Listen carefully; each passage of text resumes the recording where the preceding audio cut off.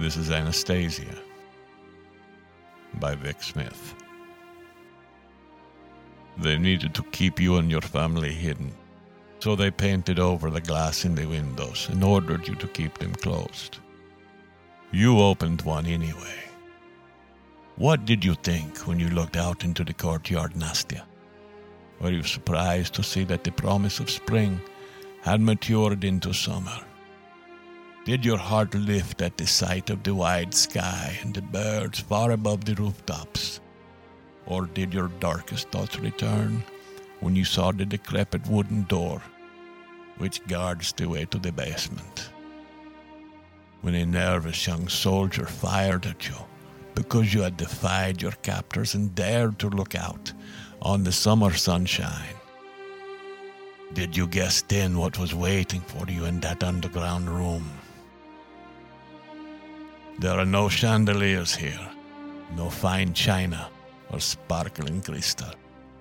The drab uniforms which surround you cannot be compared to the finery of the young officers who vied to be your escort such a short time ago.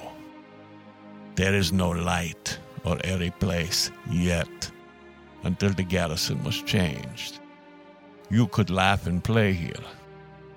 Do you remember when you fell off the swing and rolled across the ground and found it so amusing that you told the story again and again for days?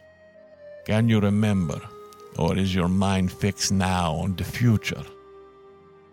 A time when the commander who had been so courteous to you will lead you down the steps into a dim and dusty place where your family will be annihilated, with the din of machine guns echoing around the walls. Should we grieve for you, Nastia? Is it of any consequence that your privileged young life is to be extinguished, just as it trembles at the dawn of adulthood? What will your death be compared to the thousands who have suffered and died to the ill-considered choices of your father? Can it be said in your defense that you had no part in his decisions? When your people, whose influence is even less, must daily bear the pain of their rulers' errors, your parents' death will come swiftly. Yours, Nastia, will not. It will be delivered by a bayonet as you crouch alone and shake with terror at the furthermost point of that foul and oppressive room. Should this concern us, when many thousands will be hunted down and killed simply for showing your family loyalty? Perhaps not, but there may be a reason that we should not discard your memory after all, Nastia. When we hear of the massacre of thousands, millions, we cannot comprehend it. We feel no connection to numbers.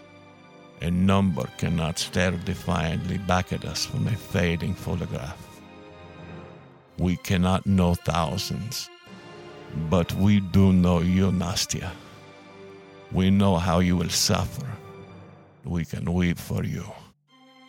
And through you, we will mourn every one of the others. The end.